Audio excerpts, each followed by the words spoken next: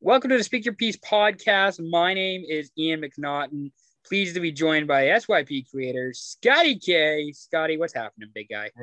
I'm back on the podcast. I feel like I'm a weekly guest now, which is actually exciting. It's back to normal. Yes. Well, we're doing NHL stuff now, right? So like we're getting some of the NHL preview stuff done. Yeah. We've been doing some golf talk. It's been a good 3-week stretch of podcasts here. Only shit I know about. Right? See, half the shit I would just honestly do research beforehand. I actually know this shit, so I'm looking forward to it. It'll be good. We had our Ryder Cup preview last week with Max Kleben, which was great. Rav and I have been doing some NHL redrafts as part of our preview for the NHL season. This weekend, I went to Edmonton for an SYP takeover in Edmonton. We're recording this on Monday, September 27th, night of. Did you do anything eventful this weekend? Yeah, a lot of things. I worked Friday, Saturday, Sunday. Met Jerome McGinley actually this weekend. Oh, did you? Hey, Edmonton native Jerome McGinley. Edmonton native Jerome McGinley. Yeah, he was at the store with his two boys and his wife, and they were getting their kids some true custom skates. He's coaching in Kelowna, isn't he? He coaches for the Rink Academy. Yeah. Okay. Yeah. Did you tell him to follow SYP?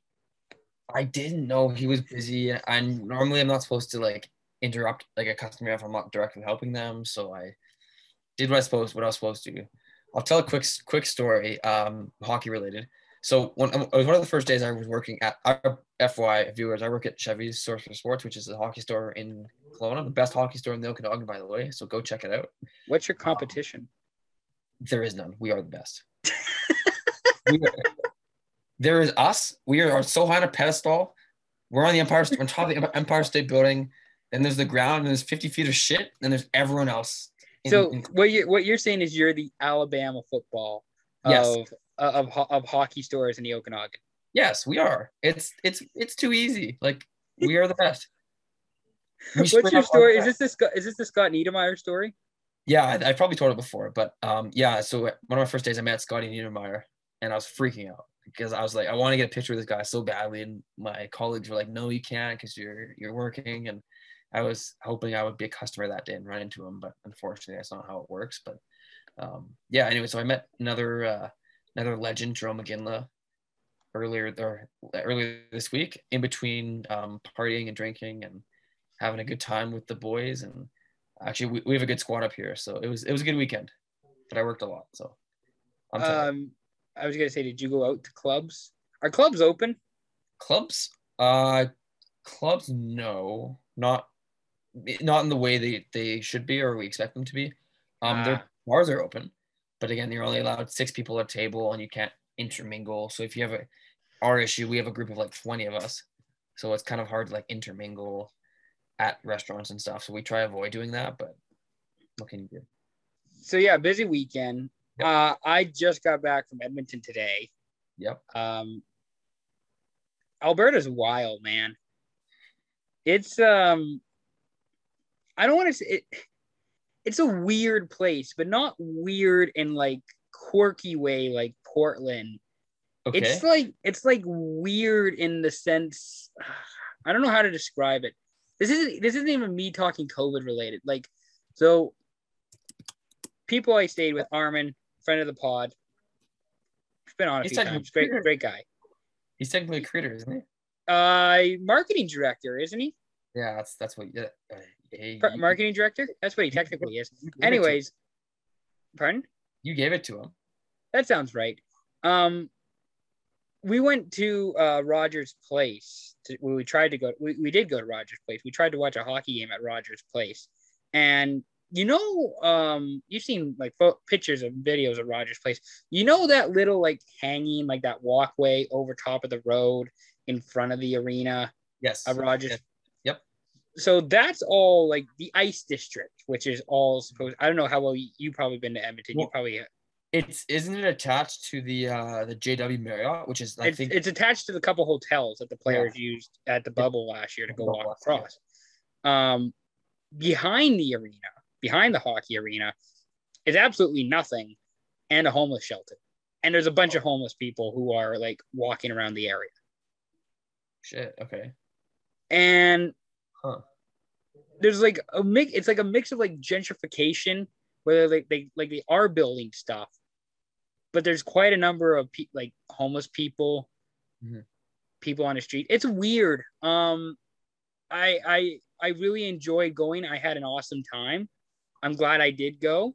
I covered rugby sevens this weekend. The rugby sevens was terrific. I was talking with some of the players at the Edmonton International Airport this morning. There you Got go. to No way. got to talk to some of them. Olivia Apps, who is the Canada women's captain this weekend. Yep. It's a great event. Commonwealth Stadium kind of represents Edmonton in a whole, as Edmonton is living in both 1986 and 2021 at the same exact time. Yep. And Commonwealth is a great representation of that, where the Wi-Fi was shit all weekend. But the stadium's like still fairly renovated, like, you know, still fairly new in most places. Sounds like you have a first world problem there, big guy. It is. It's all first world problems, because I'm coming from, you know, Vancouver, and I'm used to, like, as the entitled, you know, white male trying to do media. I need Wi-Fi. I need good coffee. I need, you know, my interviews and all this sort of stuff. Sure. But yeah, and then Friday night, we were going to go to the Oil Kings game. We didn't get to go. Went to the Pint with Armin. The Pint. Okay, that's Pint. Is this the spot in Edmonton? One of the spots, apparently. This is on White Avenue. Oh, okay. White Ave, the hub. Yeah. White Ave. You know, we got a picture, we got some wings. We were talking football. We were having a conversation, and then, you know how it goes when one pitcher turns into another pitcher, and then you just keep drinking, and then you keep chatting. Yeah. Yeah. Then we walked to Cook County Saloon and Bar, which is like a block and a half away. Yep. And I'm pretty sure if I'm going to get COVID from Edmonton, it's in Cook County Saloon, where the only people wearing masks were me and the security guards. Ah, interesting. So you were the oddball in this. I was very much the oddball. Again, I got called soybean in the bathroom, or soy boy. I got called soy boy in the bathroom by somebody, so that was cool. Yeah. And people who know me know I'm not a country music fan, which I think I could get over that. I got over it by the end of it, by the time we were leaving, because I think I already had so many drinks and so many shots that I think it kind of just like I just kind of went with it. You started vibing to it. I don't know if vibing is the right word. I think like the whole trip, like by the end of it, it's like I just accepted it. Like I just realized, like, this is what it is. This is what I got myself into. This is where I am. Hey, you did decide to go to Edmonton yourself. I did. So we covered rugby. We had a nice dinner last night, steak dinner. The Sawmill, or the Mill, on the Calgary Trail. Go check it out. They're not sponsoring this. They should be. They should be. And yeah, flew Flair all weekend. Shout out Flair. I think this was my first flight since Japan, since I went to Japan like 2 years ago now. Didn't you fly up? Oh no, did you fly up to see us, or did you drive when you came? I drove for Super Bowl. Oh, you drove. Okay, that's right. Yeah, right. So pretty much, yeah, I haven't flown since Japan. And Flair, I was impressed with. They were efficient. They were really kind. They were really nice. They were very helpful the entire weekend. Wow. Highly recommend Flair. There you go. I didn't think Flair was reliable, but here we are. You're telling me otherwise. I didn't think Flair was that reliable, but here we are. Well, tell that to Ian earlier today, who got his flight delayed by an hour because the plane was late coming into Edmonton. Oh, so there it is. You weren't telling us that. You were about to just move on from that, but. Well, it wasn't that big of a deal because I got work done today. Okay, well. And an hour is like, I've had worse. Like, I've been delayed for like 3 or 4 hours. Like an hour. Yeah, true. But think about this. If you hadn't been an hour late in Edmonton, you wouldn't have been caught behind the Port Mann Bridge traffic. No, that was at like 10 a.m. this morning. There was like, I'd crash at 10 a.m. on Port Mann Bridge. Okay. I was screwed either way with that. By the way, best wishes to people involved in the accidents. You know, like those gravel trucks? Yeah. Oh God. Like, no, like the actual front of the gravel truck was absolutely just ripped to shreds. Like absolutely total ripped grill everything. Wow. I have no idea what happened, but I saw that when I was going through, and I was like, "Good Lord, that was awful." Um, any other exciting? I mean, again, shout out Armin and Alexis for also picking me up and driving me to the stadium multiple times out of their way. Didn't have to do it. They did that. They drove me to get me they drove to the airport to pick me up on Friday, then took me to the stadium to get my accreditation. Then Yep. we went back to like awesome guests or awesome hosts. I was Oh, a they're the decent best. guest. Yeah, they're the best. Yeah, Edmonton. Think about it like this: it all evens out. So I drove them around a bit when they were here when they were in Squamish in July. Yeah. You drove me to Victoria, and then they drove you. So it all works out, right? Well, and apparently next summer we're gonna have to go to the Stampede in Calgary, and we're Oh doing an no, SYP Stampede takeover. we're going. There's So, no, we're going. Yeah, fortunately, again, COVID will still be there in when is it, July or August, so we can get COVID, try and get COVID again. mid July. So mid July they'll be COVID again.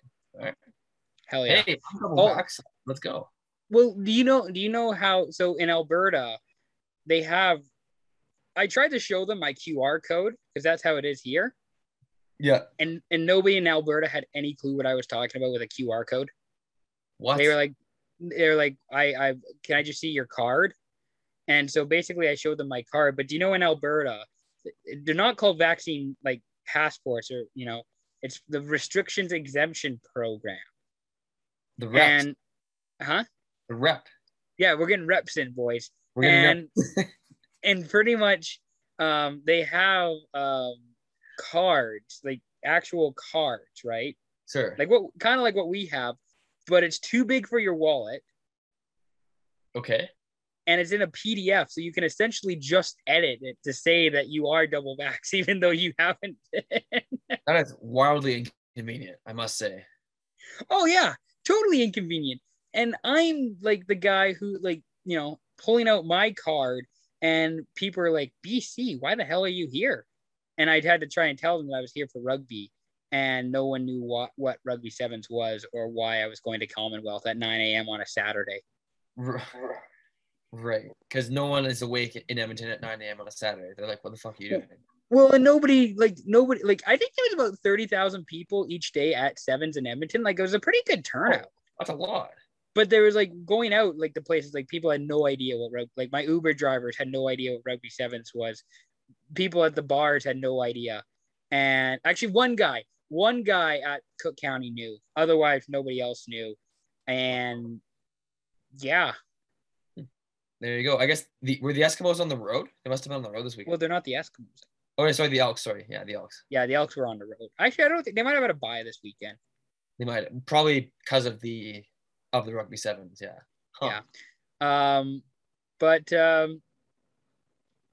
look out, Alberta. We'll be back in July. Yeah. I know we talked about World Juniors, but I don't know if that will happen. We'll see. I don't know. That's looking a bit more sketchy now. It is. I will say I'm gonna really enjoy watching them on TV at home in Squamish. We should do some watch parties, I think, at home, I think together. Definitely doing watch parties when we're back. All right. I think that's definitely gonna happen for sure. Speaking of watch parties, over Sevens, I was watching the not Rugby Cup, Ryder Cup. I was watching about the Ryder Cup a few times with, I don't know, a dozen people all standing around on a TV, you know, just chilling, watching Ryder Cup. My Team USA won 19-9 over Team Europe. I watched some of it, but not a whole lot. Absolute blowout. Honestly, after Friday, it was really boring because at that point we kind of knew who was gonna win. Yeah, I was gonna say, like, I was watching on the weekend. It's like there's no way like USA is gonna blow this, right? Like, there's no way. No. I mean, it has happened before. There have been comebacks from going into a Saturday with a lead that big. There have been comebacks, but once it was 11-5, there's no coming back from that. Yeah, I think I saw when it was like before the afternoon four balls, like when I saw 9-3. Yep. And you needed, what is it, 14.5 to win. and it was 9-3. It's like I seriously doubt Europe's gonna get like 11.5 points in the next 18 hours, It's 36 hours. It would have been hard, and just the sheer talent. I mean, you look at the roster, like we talked about this on the preview last week, but you look at the roster beforehand, like basically all of Team USA was within the top 30 of the World Cup rankings, and where Team Europe, like Rom was number 1, and Hovland's like top. I think he's 12 or 13 now, but other than that, like no one's really in. Like there's a lot of guys that are like high 80s, high 90s, even like beyond that. So, did you have a highlight from the weekend of Ryder Cup? Yeah, there's a few. I have a few. I have a couple. I'll share. The shot from Spieth, where he basically hit a flop shot to the moon, was ridiculous. Oh yeah, that was ridiculous.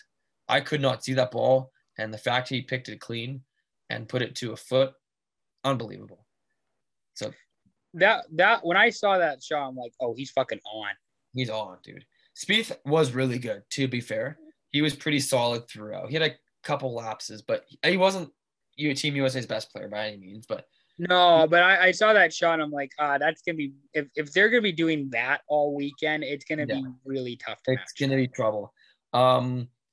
Justin Thomas, my guy, was hyped up after one of the putts he nailed. It was like a 20-foot breaker, which was not going in, but it did. So he went nuts. Also, you're about to say something. I'm going to take the words out of your mouth. When him and I think it was Daniel Berger.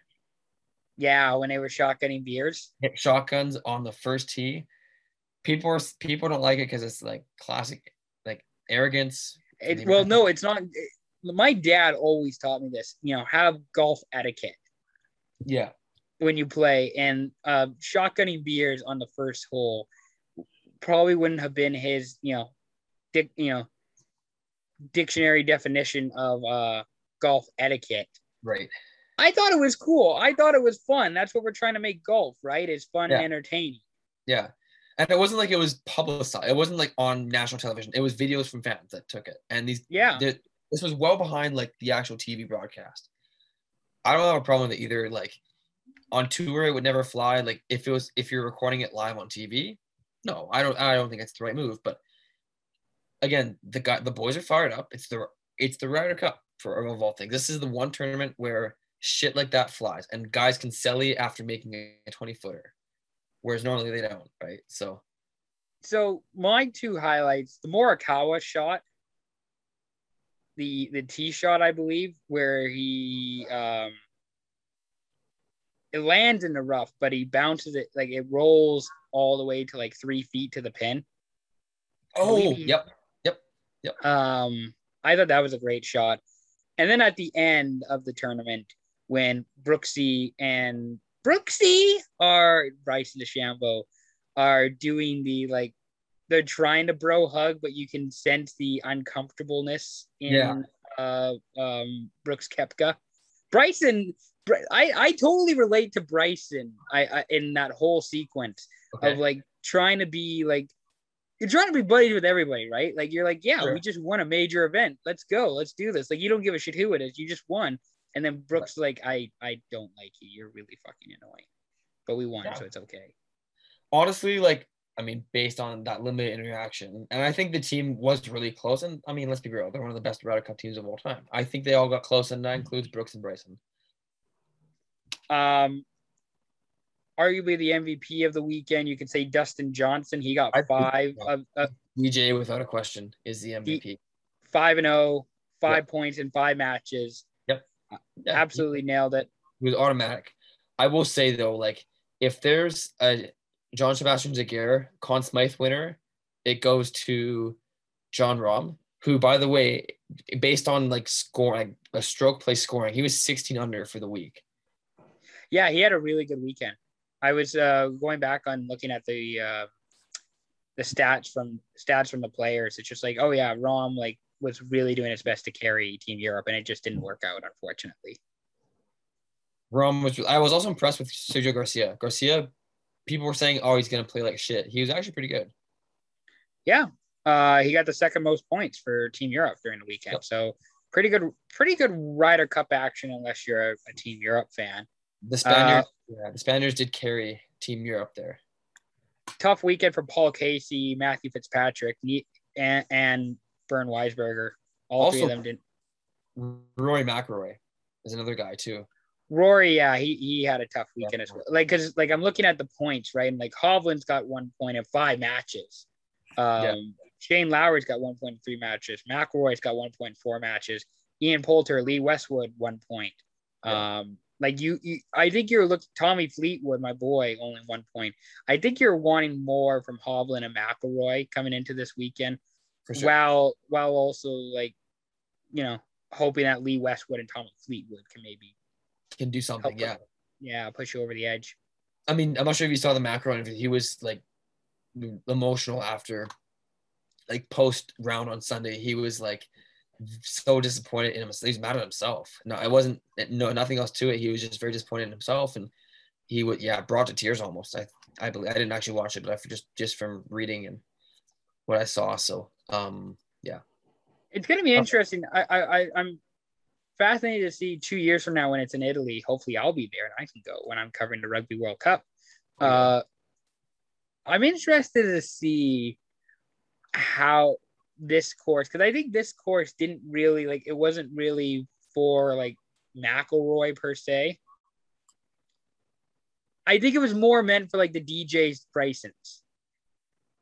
The big. Well, Rory's a big hitter too, and yeah, but I don't think of Rory like.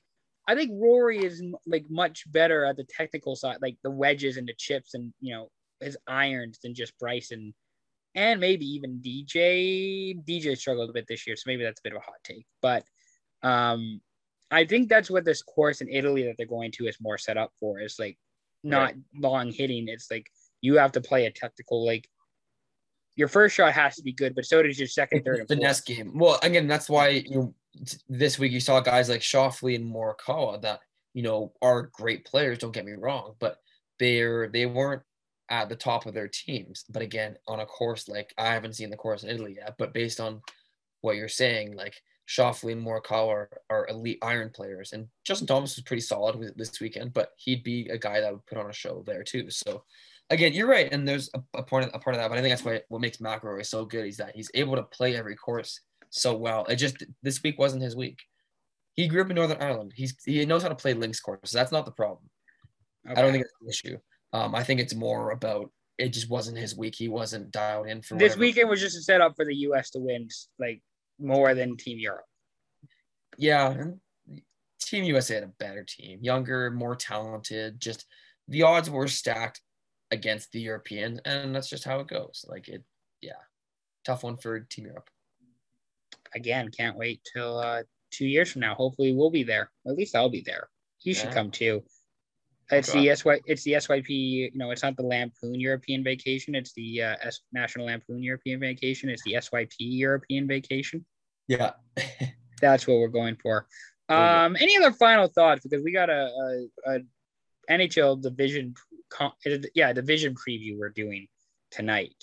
Yeah. I know you briefly mentioned DeChambeau. But I just want to shout, man, he drove the green on the first hole. That was way too hype. Man. I know that was the other one. When I saw that one, like when I saw the Spieth shot and the DeChambeau shot, I'm like, okay.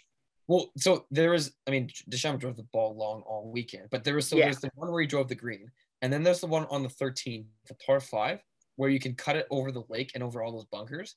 So Scheffler hits one to like 310, and we're like, okay, this is pretty good. You know, he's in a great spot. He can probably get home in 2.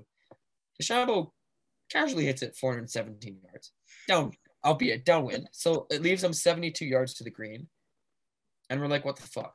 Like, he literally got a half a wedge. He's got a half wedge in for albatross on a par 5. He makes eagle. Like, yeah. The dude's really good, man. Like, I love him or hate him, and he's a bit tough to root for as a fan. But like you know, as a guy, I like him. He can be a bit challenging to root for, like personality wise.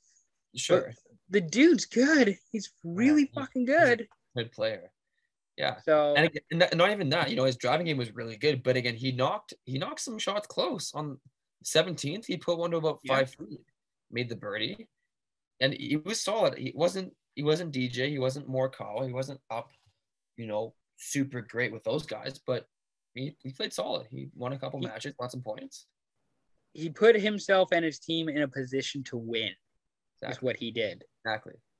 And I mean, it was really fun watching him play, because remember they played like the four ball best ball, right? Yeah.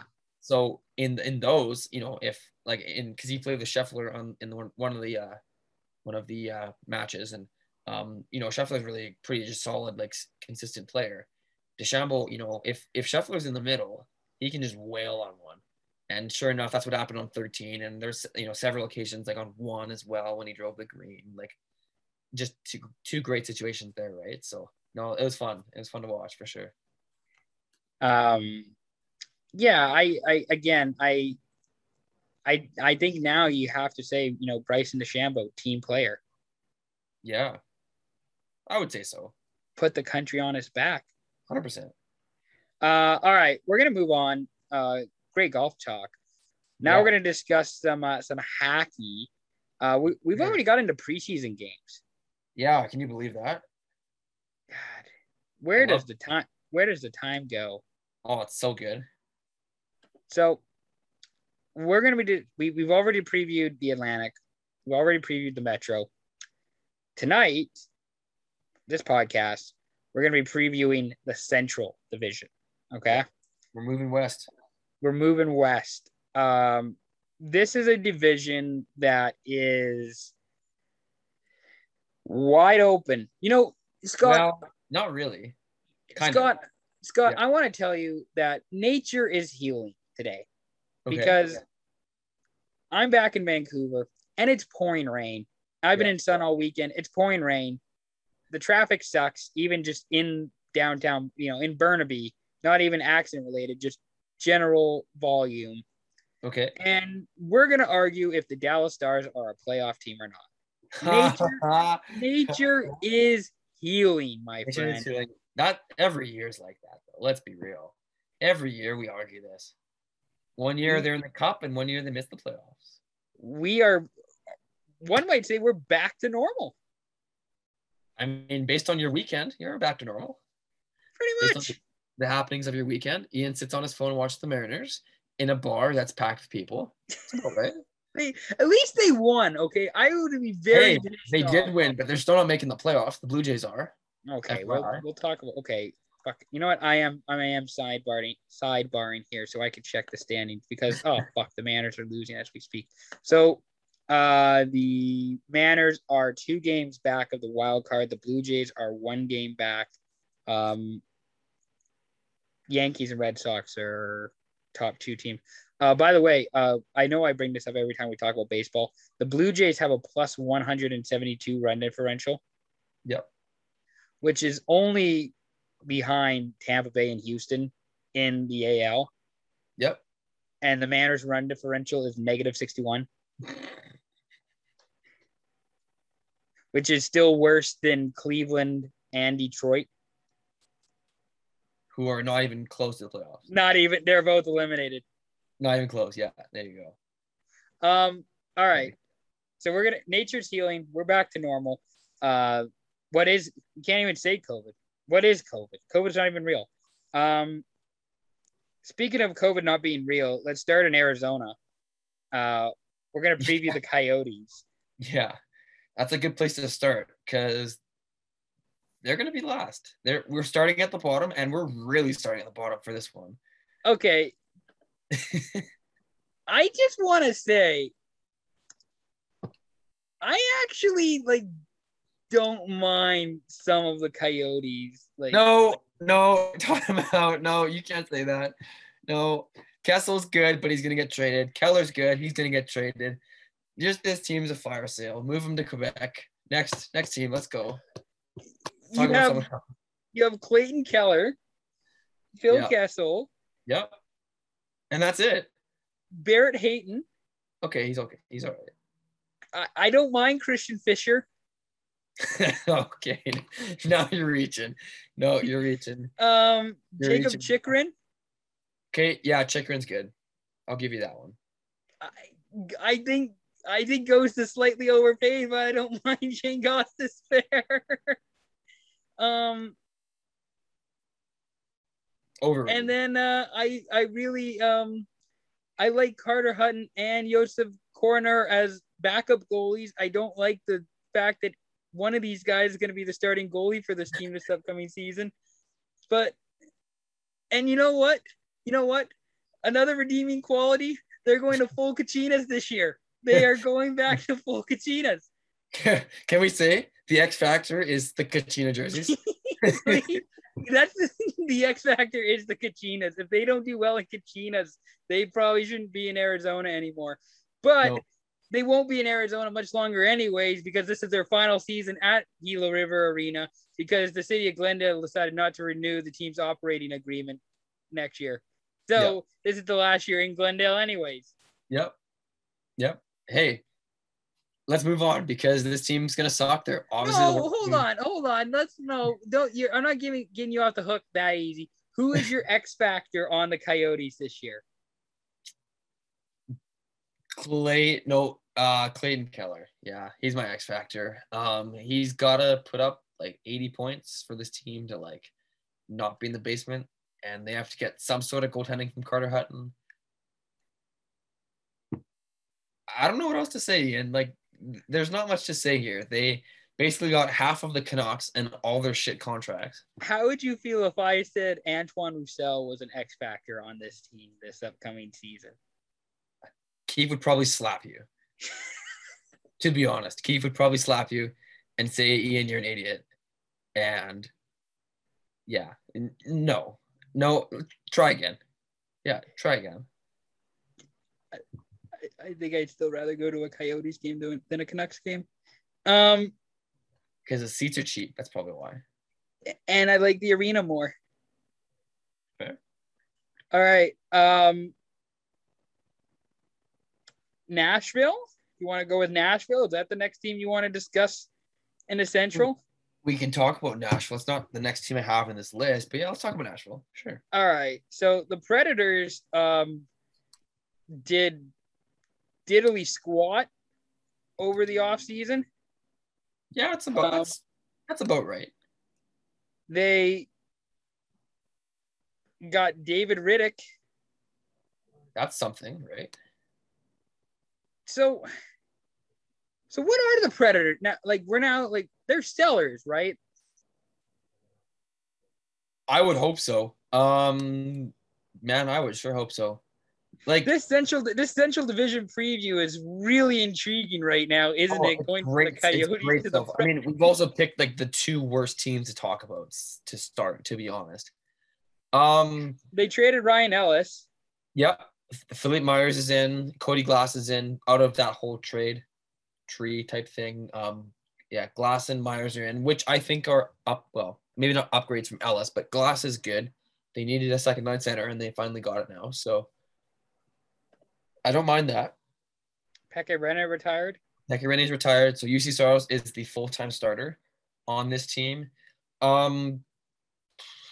Honestly, like I don't actually like their top 9 is like okay. With they're on paper, their forward group's pretty good. To be honest, I'm not gonna go as far as say like pretty good, because we are talking about like Matt Duchene and Ryan Johansson have not really lived up to their production. That's also true, and neither of them are worth $8 million, but that's paid. So, Eli Tolvanen, I actually don't mind. Cody Glass. Eli Tolvanen's good. Cody Glass, he's got to. I mean, he's my X factor. He's got to be good this year for them to have like any kind of chance. And then, I can talk about Johansson and Duchene too, but they got to be good, obviously, as well. Is this okay? So pretty much, yeah. So pretty much with Nashville, they're in this. They're like the Seattle Mariners when they had like Cano and Cruz. This is what I feel about like the Predators. It's like this team is too good to be shit, but they're also like not good enough to Yeah, be a contender. that's true. Actually, that's a good comparison. Like Roman Yossi is one of the best defensemen in the NHL. Yes, Still to this day. Yossi and Ekholm are still two of the best defensemen in the NHL right now. Well, Ekholm, I don't know. Yossi, yeah. Okay, we'll stick with Yossi. Ekholm's a really solid shutdown defenseman. Don't get like that's true, but overall, it's nothing special. Okay, so with that being said, yep. The Predators, I think, are going to struggle this year because they're basically just waiting for Askarov, Yaroslav Askarov to get to the show and be their new goalie of the future. Yep. You said Cody Glass was your X factor. Definitely.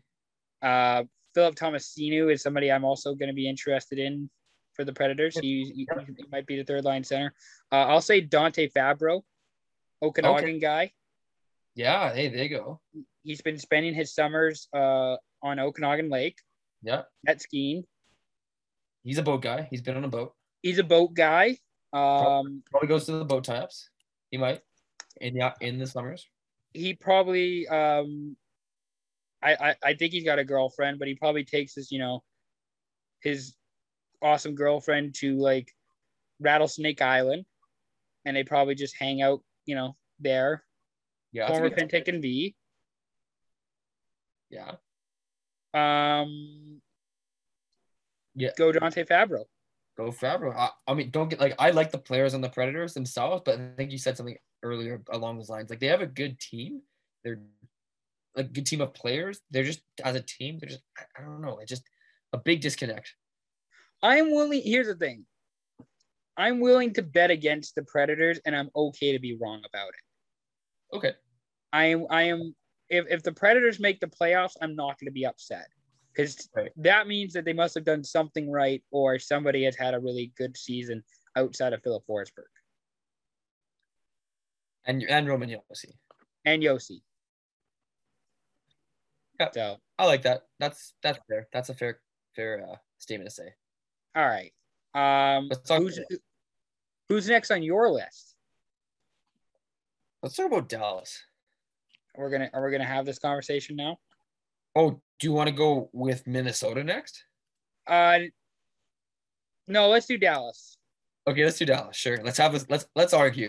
Okay. So I'm assuming that you're on the side of that they're gonna make the playoffs. No.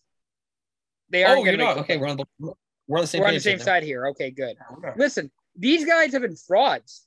They weren't really like these guys were not good enough to make like.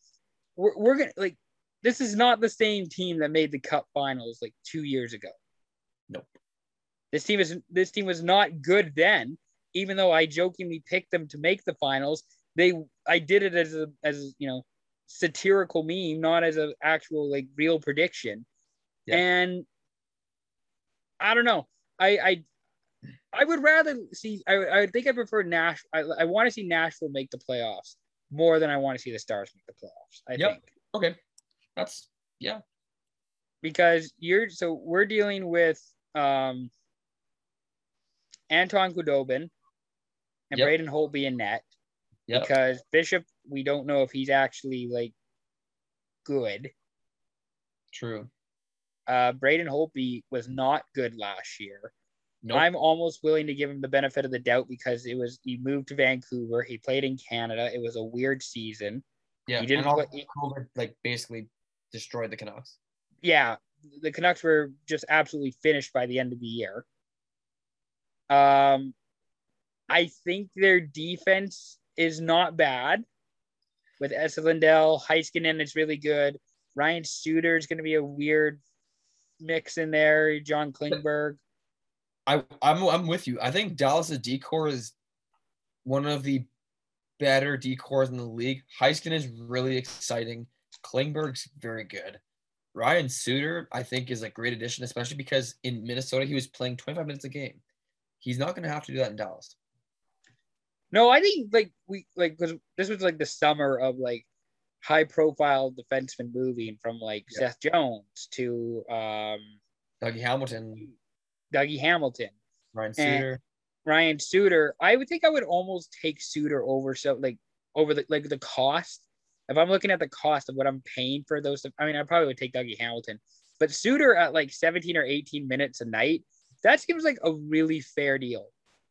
You'd rather have Suter than Seth Jones on your team? Is that what you're saying to me? Well, cost wise, I want to see what Suter's making, because isn't Suter like on a reasonable deal? Reasonable-ish, yeah, ish. I'm pulling it up now. 4 years, 14.6 million. Yeah, I don't know about 4 years at 36, but 14, you're paying it's like $3.5 million. Yeah, 3.5. I think I'd like that cost, the cost of that more than Seth Jones at 9.5. Okay, but again, let's not forget Seth Jones is also a right shot defenseman. And he's an absolute minute muncher, and he's a two-way force, whereas Suter's not quite that anymore. No, that's true.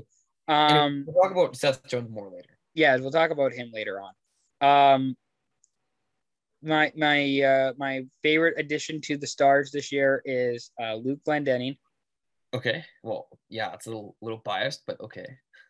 Well, he's going to win every faceoff and provide no other substantial value outside of winning faceoffs. Sure. And yeah. Okay. Who's your I think if this team, I know I've said it before with some teams in the past, I think if this team is going to be successful with Tyler Seguin and Jamie Benn, it would have already happened. Wow. I think there's an argument to be made that Joe Pavelski has been the most valuable Stars forward for the last 2 years. Since he was traded, since he signed with since he signed with the Stars, I think he's been their most valuable forward. That's a hot take right there. But honestly, there's evidence behind that. I like that. So your X factor then? My X factor? Yep. You know what? I'll go Jason Robertson. Okay. I was hoping one of us would say that. I'll go with Jason Robertson. Dude, he was probably going to be the call, like if it wasn't for what's his name? Kaprizov. Yeah, if it wasn't for Kaprizov, Robertson probably would have been up there for Calder, maybe Kevin Lankinen as well. But Robertson last year, he's now 22, also a 99 birth year. 45 points in 51 games last year. It's pretty good. That is pretty good. He played a big role in that team. I think he played mostly second line minutes. So yeah, I'm saying Jason Robertson. Who are you saying as an X factor on the Stars? Tyler Seguin. It's kind of that's obvious, but it's a Tyler Seguin show. If he's churning out points, if he's putting pucks in the net, if he gets 40 goals and he has 80 points, who knows? Are we gonna pull the if they don't do well this season card? Maybe they each have no movement clauses, but if Sagan's only 29 still, which I find hard to believe. Jamie Benn's 32. Yeah, it feels like Sagan's been in the league for forever. Are you on Cap Friendly right now? I'm not. No. Don't go on it. How much what is Joe Pavelski's cap hit for this season with the Stars? He had a weird contract. It was like he's got one more year left. He's 37. He's got one more year left on a modified no trade clause. What is Joe Pavelski's cap hit this season? $5 million. Higher. What? Yeah. $7 million. It is $7 million. Yeah. He is making more than Alex Radulov. Bruh. Wow. Not making as much as Miro Heiskanen, but anyways. Yeah. So Dallas is not making the playoffs.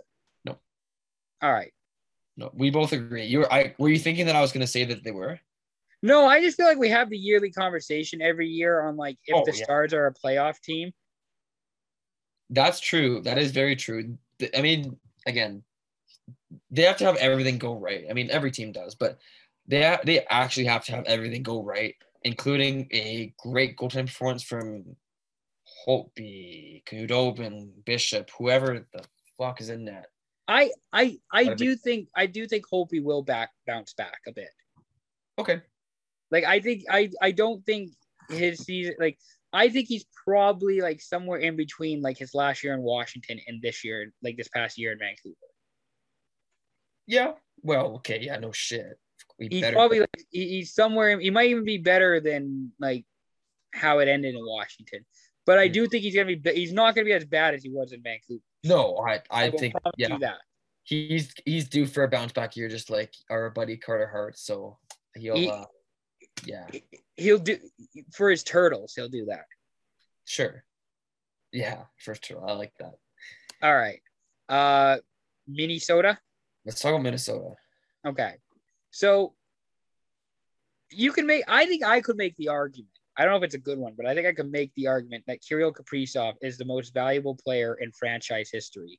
And I think last season was the Wild's best season of all time. It was, yeah. Oh, 100%. I mean, that's why the Wild gave him $9 million a year for the next 5 years. So big money for a second-year player, basically. Pretty much. Who had some success in Russia before coming over. Yeah, yes, but still, NHL-wise. KHL success doesn't always translate to the NHL. So, with that being said, outside of Kaprizov, this team is still kind of a mixed bag of players, I think. Minnesota's always a mixed bag, but you're right. No, you're 100% right. I mean, okay, Suter's gone, which sucks, which is going to hurt them minutes-wise and finding a guy to play shutdown minutes, but Spurgeon's really good. Former Spokane Chief Jared Spurgeon. Dumba's really good. Brodin's really solid. Goligoski is going to be a solid top 4 addition there. But you're so right. It's still a mixed bag. Like this. All right. Let's just say SYP. Let's just say I think we are officially putting our hat in the ring or making a motion for the Wild to trade for Jack Eichel.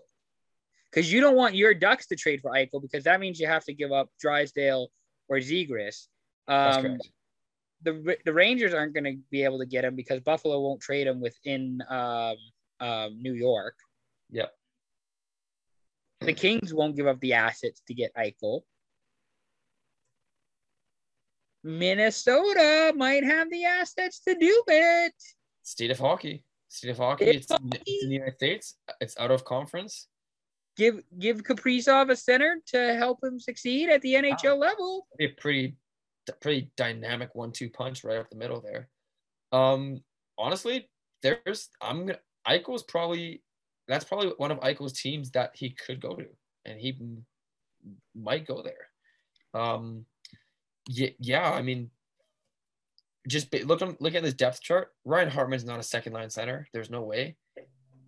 Eriksson Ek's barely a first line center. He should probably play second line. They could use a 1C, and Eichel would be the perfect 1C in Minnesota. So yeah, you trade. I'm trying to see here who you could trade. Marco Rossi. Yeah, Rossi or Boldy. Rossi. So you do. Yep. You do Rossi. You might have to give up Fiala or Rask. I was going to say Rask. Maybe sign him to an extension before you trade him, so Buffalo has a contract that they can lean on. Yeah. And 2 high draft picks. One of them's got to be a first. For your first round pick for the next 2 years. Yeah. Yep. That's reasonable. Do it. Somebody trade for Jack Eichel already. Enough waiting around. The other thing I want to mention about Minnesota, one of the other moves that I really liked from them this offseason, they picked up Jesper Wallstedt. In the draft, yeah. That's true. And I mean, I know he's not going to be their goalie this season. Or the year after, but the year after that. Or the year after that. But, I mean, he could be, he's somebody that I like how they traded up for him, they got him, Yeah. and they have a Yeah, goalie in the even though the pipeline. Wild traded up, he still fell in the draft. Watson was supposed to go top 15, and Yeah, he went at 20 to the Wild, which goes to show, the Wild obviously traded up and got him, which is great. And yeah, I'm with you. I'm with you, man. Like he has the potential to be the best goalie out of this draft. Potential. Also, shout out to the Wild because they drafted two Kamloops Blazers forwards in the last draft. They did. Who's your X factor with the Wild? Everyone's gonna say Kaprizov. I'm gonna say Eric Zanek. Okay, He's that's a good player actually to say. He's starting to become an elite defensive center, and if he can kind of twist it into becoming an elite two-way center game, then maybe trading for Eichel is just like they have a sick 1-2 punch down the middle. Yeah, I mean, if he's going to be really good, then that's going to help the Wild a lot. Again, hard to say if they're going to make the playoffs. They'll be like fighting for the last wildcard spot, but yeah, we'll see what happens.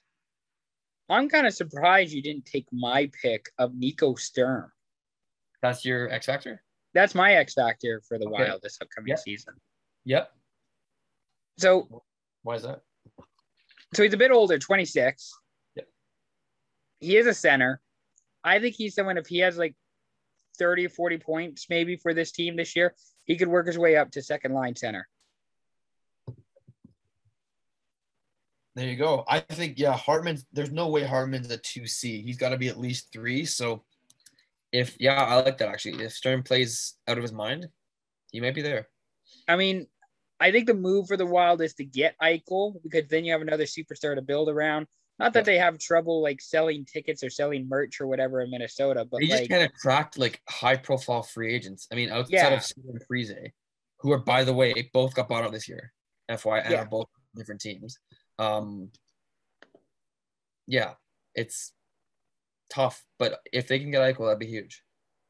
So I like the Wild. I don't know if I like them to make the playoff. I mean, so tough after last year. It is. We have 4 teams left to talk about. Yep. Which of the 4 would you like to discuss next? We should go talk about Chicago because there's a lot to talk about. There's a lot to unpack here. So I first want to mention the fact that this team is still under investigation from the league for their sexual assault, rape allegations that took place during the 2010 Stanley Cup playoff run, which, I mean, I know nobody's talking about it now because that's not how the news works, where it just goes in a cycle. Right. And basically it's just people talk about it. It seems like whenever it's convenient for them. We haven't talked about it a whole lot, but it is something that I feel like it should be mentioned and it should be brought up. For sure. Oh, definitely. And the guy who's running it for the Blackhawks, Stan Bowman, I believe he will not be with Team USA at the 2022 Olympics for the Americans. So I don't know. That's a sketchy situation going on there with the Blackhawks. No kidding. So stuff off the ice is not looking good. On the ice, they there's a lot, like I said off the top, there's a lot to unpack here. There's a lot, I'm gonna say. There's a lot of change in this team, that's for sure. So in no particular order, just naming guys, right? Tyler Johnson now on the team. Yep. Seth Jones, Marc-Andre Fleury. Yep. Jujhar Khaira. Yep. I think Lukas Reichel is maybe, if he's going to be more of a full-time player on the team now this year. Reichel's going to make this team. Reichel will make this team, says Scott. That's my hot take. He will make this team. Jonathan Toews maybe is going to be back for a full season healthy. Yep. Kirby Dach is going to be playing for a full season as he missed last year with a wrist injury playing in the World Juniors. Yep. Caleb Jones also. Caleb Jones is on this team too. That's another guy. Jake McCabe is on this team. Listen, The Blackhawks just said fuck it to the rebuild and just brought in a lot of talented pieces. Yeah, you could say that. That's the word for it. So they also got rid of Brent Seabrook, which is great because he was just he retired. But they got rid of the cap hit, which is almost arguably more important than the actual player is the cap hit in today's NHL. Also, Duncan Keith is now an Edmonton Oilers, so he is no longer with the team as well. I don't think I saw any Keith merch this weekend when I went out to like shops or stuff. I don't think I saw any Keith jerseys. I guess he's not a primetime guy yet. I guess not. No, but apparently the Oilers are going to win the cup this year. That's the word around town. It is. That's the word every City of Champions. City of Champions. This is the year, baby. Normal year. McDavid, Draisaitl. Let's run it, baby. Should I really believe in this team? Should anybody really believe in this team? Yeah, I do. Are you kidding? You're drinking the Kool-Aid on this one? No, but I'm going to tell you why they're going to make the playoffs. Why are they going to make the playoffs? Jonathan Toews is back. Patrick Kane is still Patrick Kane. Another year of Kirby Dach, and now down the middle, they're looking good, especially if Toews can play a full season and it's solid. Toews, Johnson, Dach right down the middle. Whatever order that's in, who knows? But that's going to be sick. They're wingers, pretty solid, especially down the left side. DeBrincat. Patrick Kane. Kubalik was in the Calder running last year. Not this previous year, but the year before that. He was in the Calder running. Lucas Reichel might be in the Calder race this year. I don't think he'll win it, but he might be in the Calder race. Top 5, maybe. Maybe top 5. Again, Kurashev had a pretty good year last year. Dylan Strome's right now on the 4th line. He'll probably move up and play with insert DeBrincat, Kane, whoever it might be. Like I would think he would be on the 2nd line with Kubalik and Johnson. That's what I'm going to guess right now. But again, he and DeBrincat have that chemistry from Erie, so they'll probably play together. And yeah, they lose Boqvist, but Seth Jones, huge piece. It's going to be a huge piece, and again, Fleury and net with Lankinen as your backup, who also had a great year last year, by the way. So there's lots to like about this team. Vezina winner last year, Marc-Andre Fleury. Yeah. Can I also say maybe one of the most underrated low-key steals of the offseason was getting a 3rd-round pick for Nikita Zadorov? Yeah. The fact you got an asset for Nikita Zadorov is mildly impressive. That's impressive. And as high as 3rd round. It's pretty good. Okay. Here's why I don't think they're going to make the playoffs. Or here's why I wouldn't bet on them making the playoffs. Sure. This just feels like an NBA team that's, thrown together, put in together, and they're all expected to go out and do well and be well. Sure. Sometimes it works, sometimes it doesn't.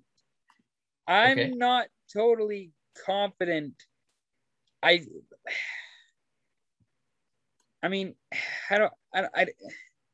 Jones, I think, is fine. The rest of their defense, yeah. Little fuzzy. That's not going to be great for Marc-Andre Fleury, who is now, as we record this podcast, Marc-Andre Fleury is 36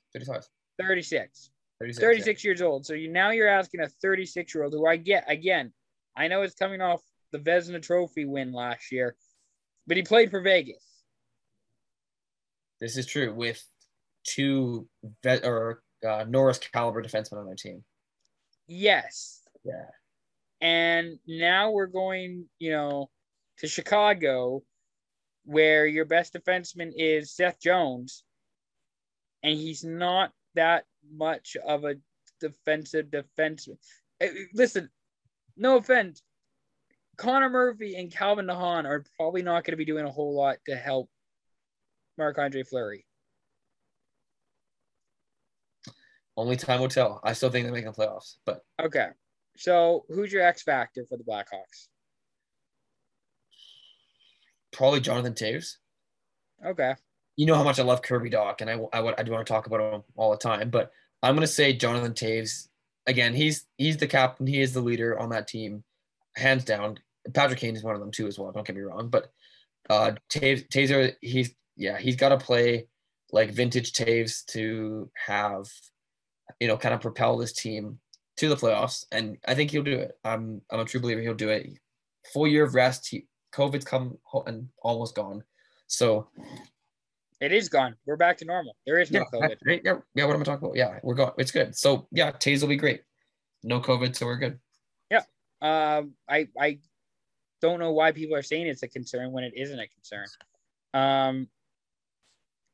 I think my X factor for this team has to be Seth Jones. Yeah. Like if Seth Jones does not work out this year, like if for whatever reason Seth Jones like is only average this year, right? That's a big problem because you're paying Seth Jones $9.5 million to be a top elite, whatever you want to say, defenseman. Sure. And if he's not that this year, I like Seth Jones. If he's not, doing that, maybe actually Seth Jones. I just want to check something because I think if Seth Jones, does well this year, is it because of the fact that he is where is it here? Yeah, it's because of the fact he's wearing like the Blackhawks jersey, which is very similar to the Portland Winterhawks jerseys. Yeah, you know what? He might have missed being in the black, red, and white. So yeah, he might miss like that logo with that jersey scheme with the colors. Yeah. You're thinking. I don't know if anybody's mentioned that, but I feel like we're becoming. I feel like this is a really successful podcast. I feel like we're becoming, smarter people by saying all of these smart things. Like Seth Jones will do well because he's in like a former color scheme of his. The Stars aren't going to make the playoffs. There is no COVID. I feel like we're just becoming smarter. It's an informed podcast. See, it's what happens when you have some fun. Sometimes you come back and work, and you're great. You're more educated when you go to country bars on White Ave. Yeah, obviously, of course.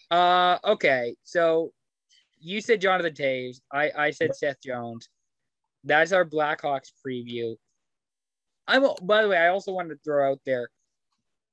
I don't know what the odds are. I don't know if you can put odds on like a coach getting fired. I think there could be like if there were like long odds for Colleton to get fired, I think I would put like a bit of money on that just in case the season really goes to shit for Chicago. Right.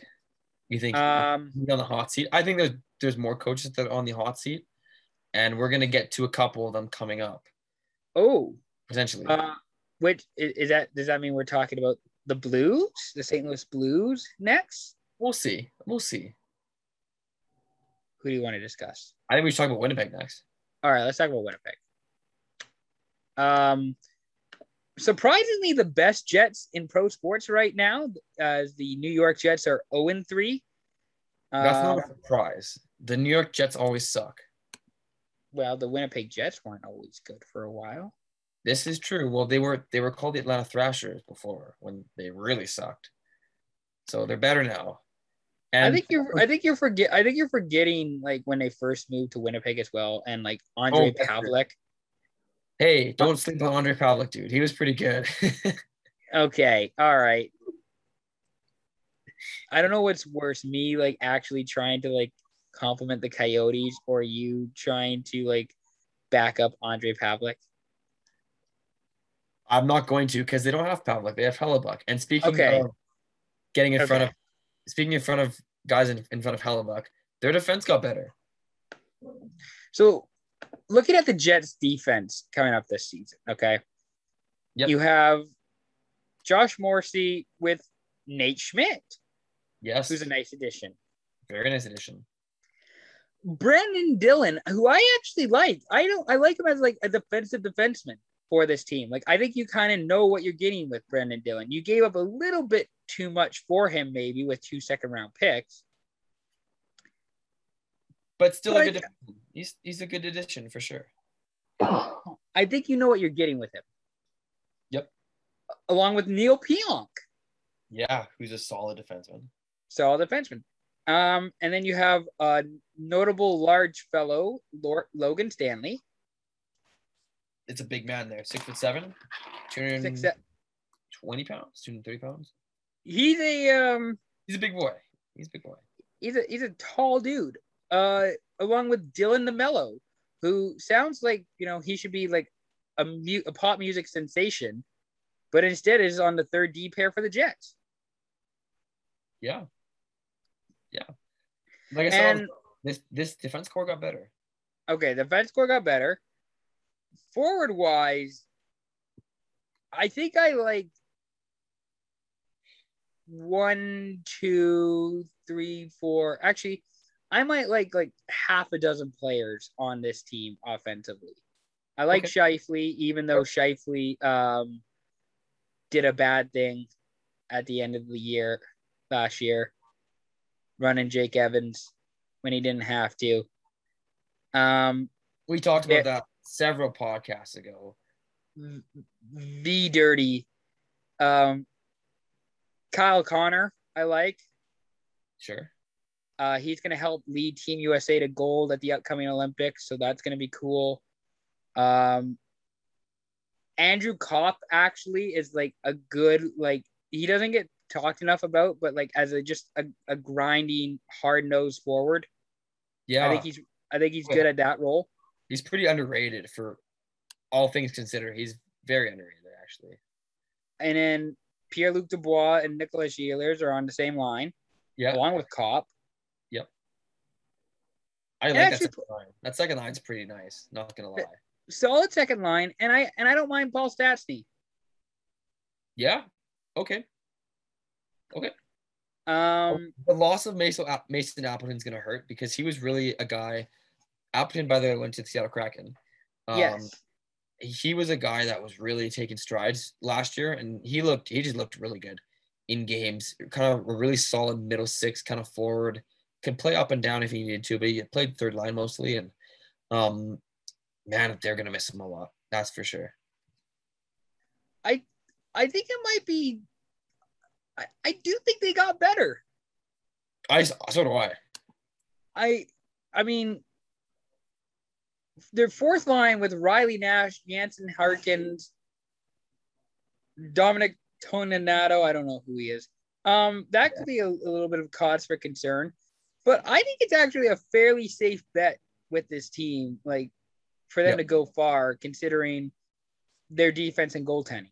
Like, it's gonna be boring; they're not fun to watch, but I think defensively and goaltending, I think it's a pretty safe bet for them to go far.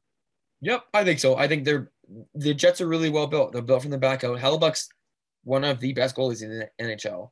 Oh, speaking of guys who are going to lead Team USA to gold at Beijing in 2022. No, John Gibson, but okay. Anyways. Oh, I'm okay. John Gibson will help Connor Hellebuyck get gold at Beijing. The Americans aren't winning gold anyways, but they're going to try. This is the best. We'll talk about this later on, but this is like the best chance for the U.S. to win gold at the Olympics. If they don't win gold at this year's Olympics, I'm probably never going to watch Olympic hockey again. But I think there's a good chance the Jets. I don't know about winning the division, but they're kind of like the Islanders, where like I think they're a good bet to just go far. Yeah, make a deep run. Especially, they're going to be buyers at the deadline. They're going to have to get some sort of forward depth somewhere. And I think they can do it. I think they're going to pick up a guy, Phil Kessel, and Clayton Keller, if he's on the block. Yeah, a forward from maybe like a Matt Duchene, go to Winnipeg. I don't know. Those are guys we just talked about in this division alone, but who knows who could be out there, who could be available. We'll have to see. Wheeler is 35 with a no move clause. He's got an $8.25 million cap hit. Try to see if there's any other contract I really don't like on this team. 3.25 and a modified no trade for Adam Lowry seems a little steep. Nope, that's good. That's about right. he's not the heart and soul of that team, but he's an instrumental part of that bottom six. He's kind of like the leader of the bottom six in a way. Yeah, you're probably right. Did you mention an X factor? I didn't know, but I'm gonna say Josh Morrissey.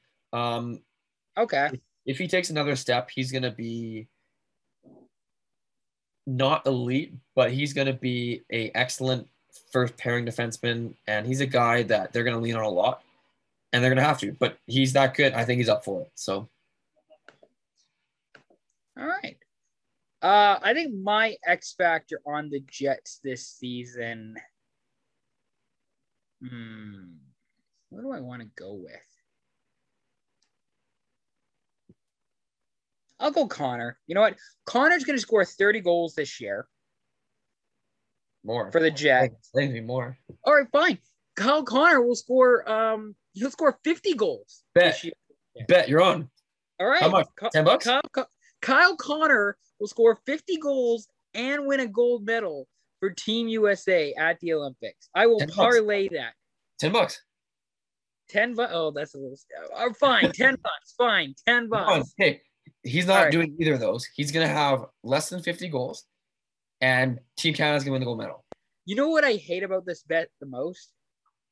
Is that none of them are gonna be right? No, not that. They're both gonna be right. Is that I'm gonna have to watch the Jets this year just to see how Kyle Connor does, and I'm not excited for that. Well, neither of them will be right, but anyways, okay. So Connor's your X factor. I like that. Connor's a great goal scorer. He's gonna put up a lot, and he'll have to for this team. They're gonna put him on a lot. I don't know if he's gonna. He'll be with Scheifele, and they'll move Ehlers, and Connor will score 50 goals. I regret saying that. No, fuck it. I don't regret saying that because we're a smart podcast now. Yeah, you do. No, we're a smart podcast. We're an intellectually sound podcast, and no, I don't regret anything. I regret nothing, said a wise man once. Okay. Speaking of regrets, Jordan Binnington on the Blues, signing him to a long-term deal. Do you want to talk about the Blues next? Yeah, let's talk about the Blues. I mean, yeah, let's talk about the Blues. That was a poor transition, but I had to get to the Blues. That was a poor transition. But anyways, speaking of the Blues, I don't know if you heard, they acquired David Backes for one day. I did know that, and then he retired with the team. Congrats to David Backes, former Duck as well, by the way. I had to mention that.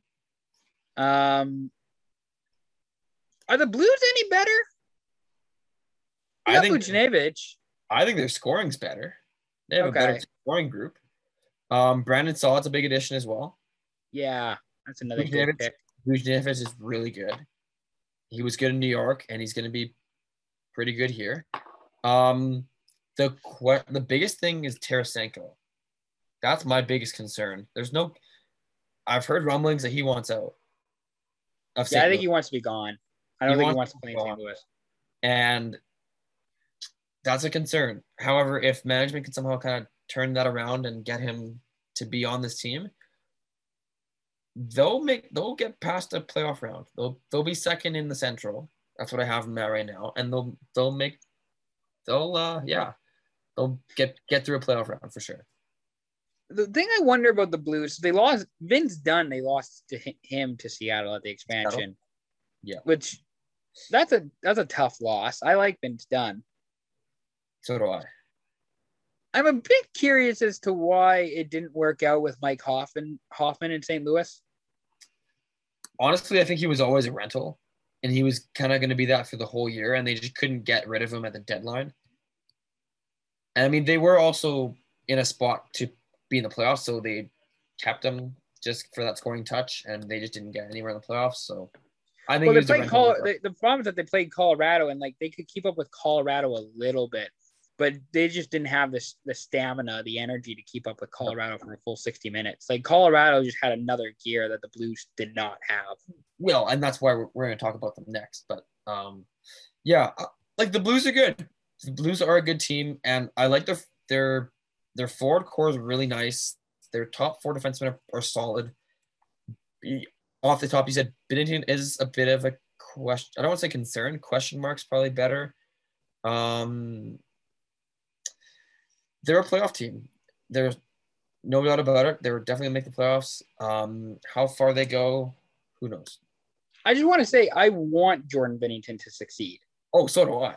Like, I think he's a really fascinating individual who I think is better, like not better, but he's more than the guy who, has like the hot run. Like, I think he can be a 40 to 50 game starting goalie in the NHL.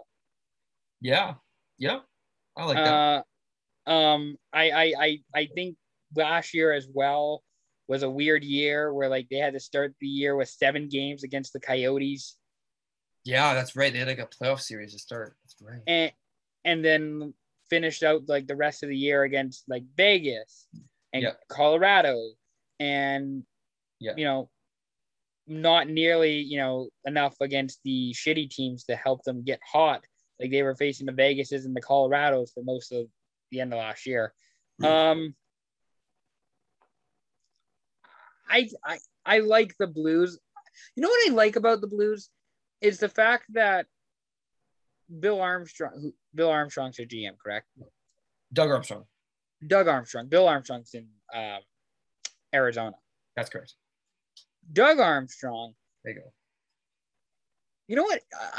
He said, he pretty much just said indirectly this summer, I like my core guys. We're gonna run it back. He's like, I believe in this group. I believe in the team. Like, Barbashev, re-signed him. Jordan Kyrou re-signed him. Re-signed Zach Sanford, who I believe they just traded recently, didn't they, to Ottawa? They did. For Logan Brown, who is on their 4th line currently. Logan Brown, actually, I don't mind either. But, and then, like, Colton Parayko, Tyler Bozak, re-signed Robert Thomas within the last week. Like, he signed Jordan Binnington last season. He basically said, Doug Armstrong, he basically said, I trust my guys. I believe in this team. Like, we're going to run it back. We're going to do this again. And I think the results can be different. Which, you know what? Kudos to him. The fact that you, like, believe in your team, you think this team's good enough, go for it. 100%. Oh, for sure. For sure. And I mean, to your point about, they're a solid team. And again, they kept most of their core intact, which is huge. And they added the pieces they needed to. Their scoring was an issue last year. And like I said off the top, Saad, Buchnevich, Kostin even, who's from their system, he's going to probably make the team and he'll be good as well. So I'm with you. I like this team for sure. Who is your X Factor? My X Factor for the Blues this upcoming season, I think you're going to like this, is Torrey Krug. Yes, I like it. That's a good pick. So Krug came over last year to replace Alex Pietrangelo. To try. And try to replace him. You're not going to replace him, but to try to replace him. Yep. And he actually was like a really good defenseman last year on a really, tough team, like put in a tough situation with the, realignment where like they finished 4th because they were playing Colorado, Vegas, and Minnesota quite a bit. Right. So I think again, I don't know. COVID, I think, was a bit of a write-off year for everybody to a certain extent. Sure. But I think Torrey Krug will have another really good season with the Blues under normal circumstances with a team that I think is going to be better than people think. And he's going to be, I don't know,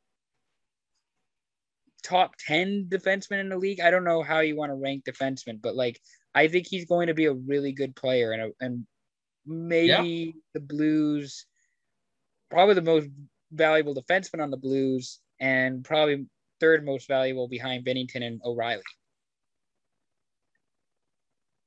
I'd throw Parayko in that conversation as well. Sure, okay. Yeah, I agree. I don't disagree with that. That's a good call. But yeah, no, I like it. Your X Factor. Robert Thomas. Okay, I like that. I like Robert Thomas. He's actually really fun to watch. Oh, he's always been sick. He's such a silky smooth guy, and he's gonna have to step up this year. Shen kind of took a step back. O'Reilly's still really good, don't get me wrong. But again, having Robert Thomas as their second line center is, again, he's gonna have to take a step, and he'll do it. He'll do it. And if he can contribute, the Blues are scary down the middle. They are Like I, scary, and they'll compete. They can compete with the guys we're going to talk about next. I like that pick. So let's round out the Central Division with the Colorado Avalanche. Yeah. Okay, here's the thing. We know the Avalanche are really good. Yeah, it goes without saying. Goes without saying. I do like the fact that they re-signed Makar and Landeskog. Yep. Slightly concerned about goaltending. You don't think Kemper is going to be good enough? I don't know if he'll provide as much as Grubauer did. No, he won't. That's true. But I do think their defense is good enough that they will still be pretty good. I agree with that. Even, I mean, here's the thing. They lost Ryan Graves to the Devils, which stings. Albeit, don't get me wrong, it hurts. But Bowen Byram's going to take a huge step, and he's going to be a big part of this team this year. Huge part of this team, actually. Bowen Byram is still 20. Yeah. He's already. I think he's 01, actually. He's at 2001. Yeah, he's actually younger than my brother. There you go. He's an 01. Yeah. Wow. No, I think this team is still really good. Yeah. I don't think they really needed to do a whole lot. They picked up Darren Helm in free agency as a depth guy. Ryan Murray, former Everett Silvertip, they picked him up. I mean, they lost Donskoy, which is which stings. Matt Calvert retired. Pierre-Edouard Bellemare went to Tampa Bay. Yep. Grubauer obviously to Seattle as well. It's a big loss. So I think this team's still really good. I think this team is still the Avalanche for the most part. Like, I still think they're a cup contender. Absolutely. A little bit concerned with the goaltending, which I don't think will impact them too much in the regular season. I think that's more of a postseason concern. Yeah. Especially because Kemper hasn't had nearly as much playoff experience as either of those guys. Grubauer hasn't had much either, but at least he's had more. So I'm with you. I'm with you there. Kemper is going to be. He's kind of my X factor. You know what? I'll say he's my X factor. Okay. I could have gone. I was going to say Rantanen, but just I could say either of those guys. But Kemper's my X factor. He's got to be like, if he can be like, not half of what Grubauer was, but if he can play up to like what he should, like his expectation, which is like a solid starter, will win you 35, 40 games. That would be good. Again, the offense and defensive structure of this team is going to carry them. The playoffs are where they got to go at least to the third round for it to be successful. At least. Yeah, they got to be. Oh, shit. They have to be the best team in their division. Absolutely. Hold on. Yeah, pretty much I feel like Colorado has to be the top, like, finish for best out of any Central team. Like, if they aren't, deeper in the playoffs than the Blues or the Jets, because now we're going back to the old system. Well, we kind of had the same system last year, but like more or less, like basically, if you're the best team in the Central, then you're going to be going to like conference finals. So that's what Colorado should be. Yep. That's what they should be aiming for. Yep. You said Kemper was your X factor. Yep. I'm going to go Alex Newhook. Oh, interesting. Okay. I like that. He's going to have a full season with the Avs. Third lines used to be, grind lines, used to be, a physical line, change of pace. On Colorado, it's another speed line. It's another, Yeah, this is pure speed here. Pure speed with Tyson Jost, JT Compher, and Alex Newhook. Like, they're just like, bang. bang, bang. Like they're just coming at you with speed and skill through three lines.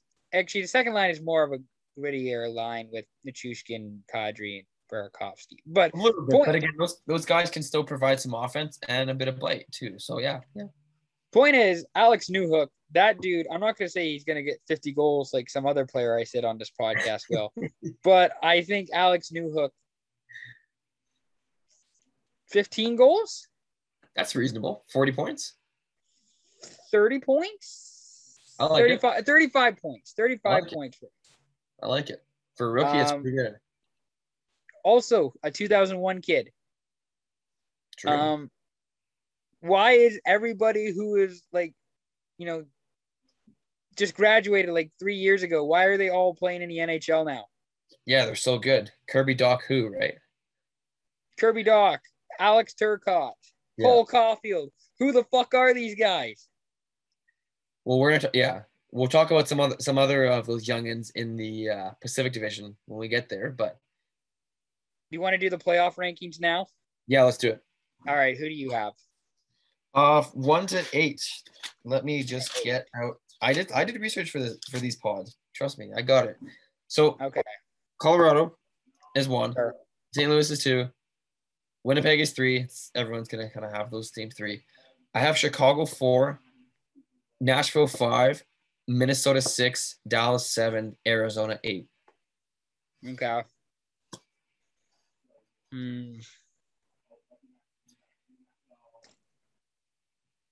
I'll go Colorado 1. Yep. I'll go the Jets 2. Oh, okay.